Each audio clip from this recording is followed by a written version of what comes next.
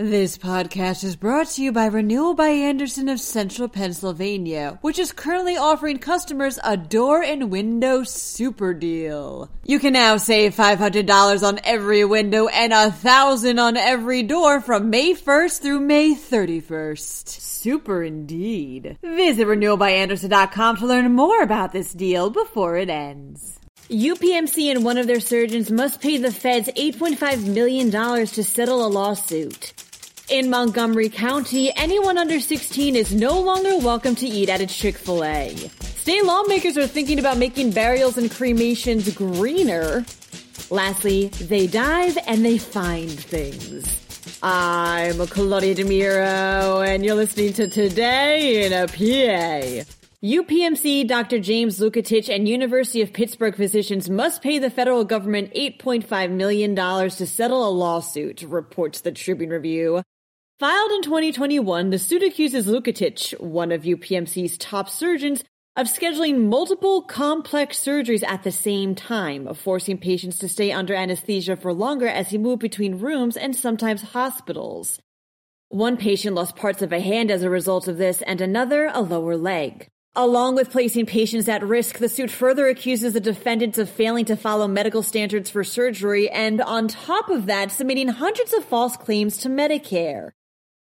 Says UPMC spokesman Paul Wood of the settlement, quote, "While UPMC continues to believe Dr. Lukatich's surgical practices complies with requirements, it has agreed to pay $8.5 million to the government to avoid the distraction and expense of further litigation. Along with the payment, a corrective action plan must be created for Lukatich, and his billings must be submitted to a year-long third-party audit to Medicare for physician services."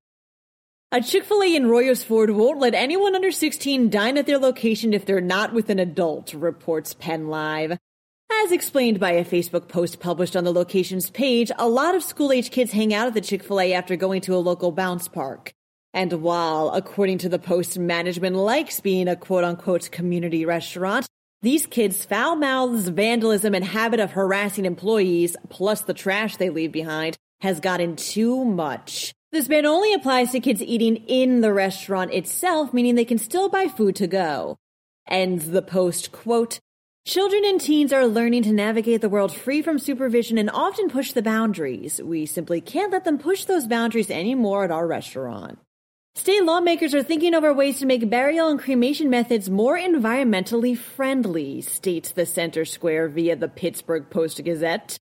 One Senator, Christopher Dush, sponsored a bill that would expand the definition of cremation to include alkaline hydrolysis, or a water-based method that was found to create no emissions.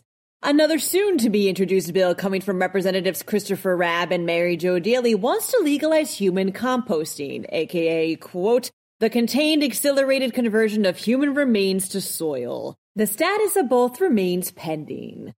They dive and they find things, says the Tribune Review. Freeport residents Josh and Jennifer Dillerman run Scott's Scuba Service, a company that both sells diving equipment and teaches people how.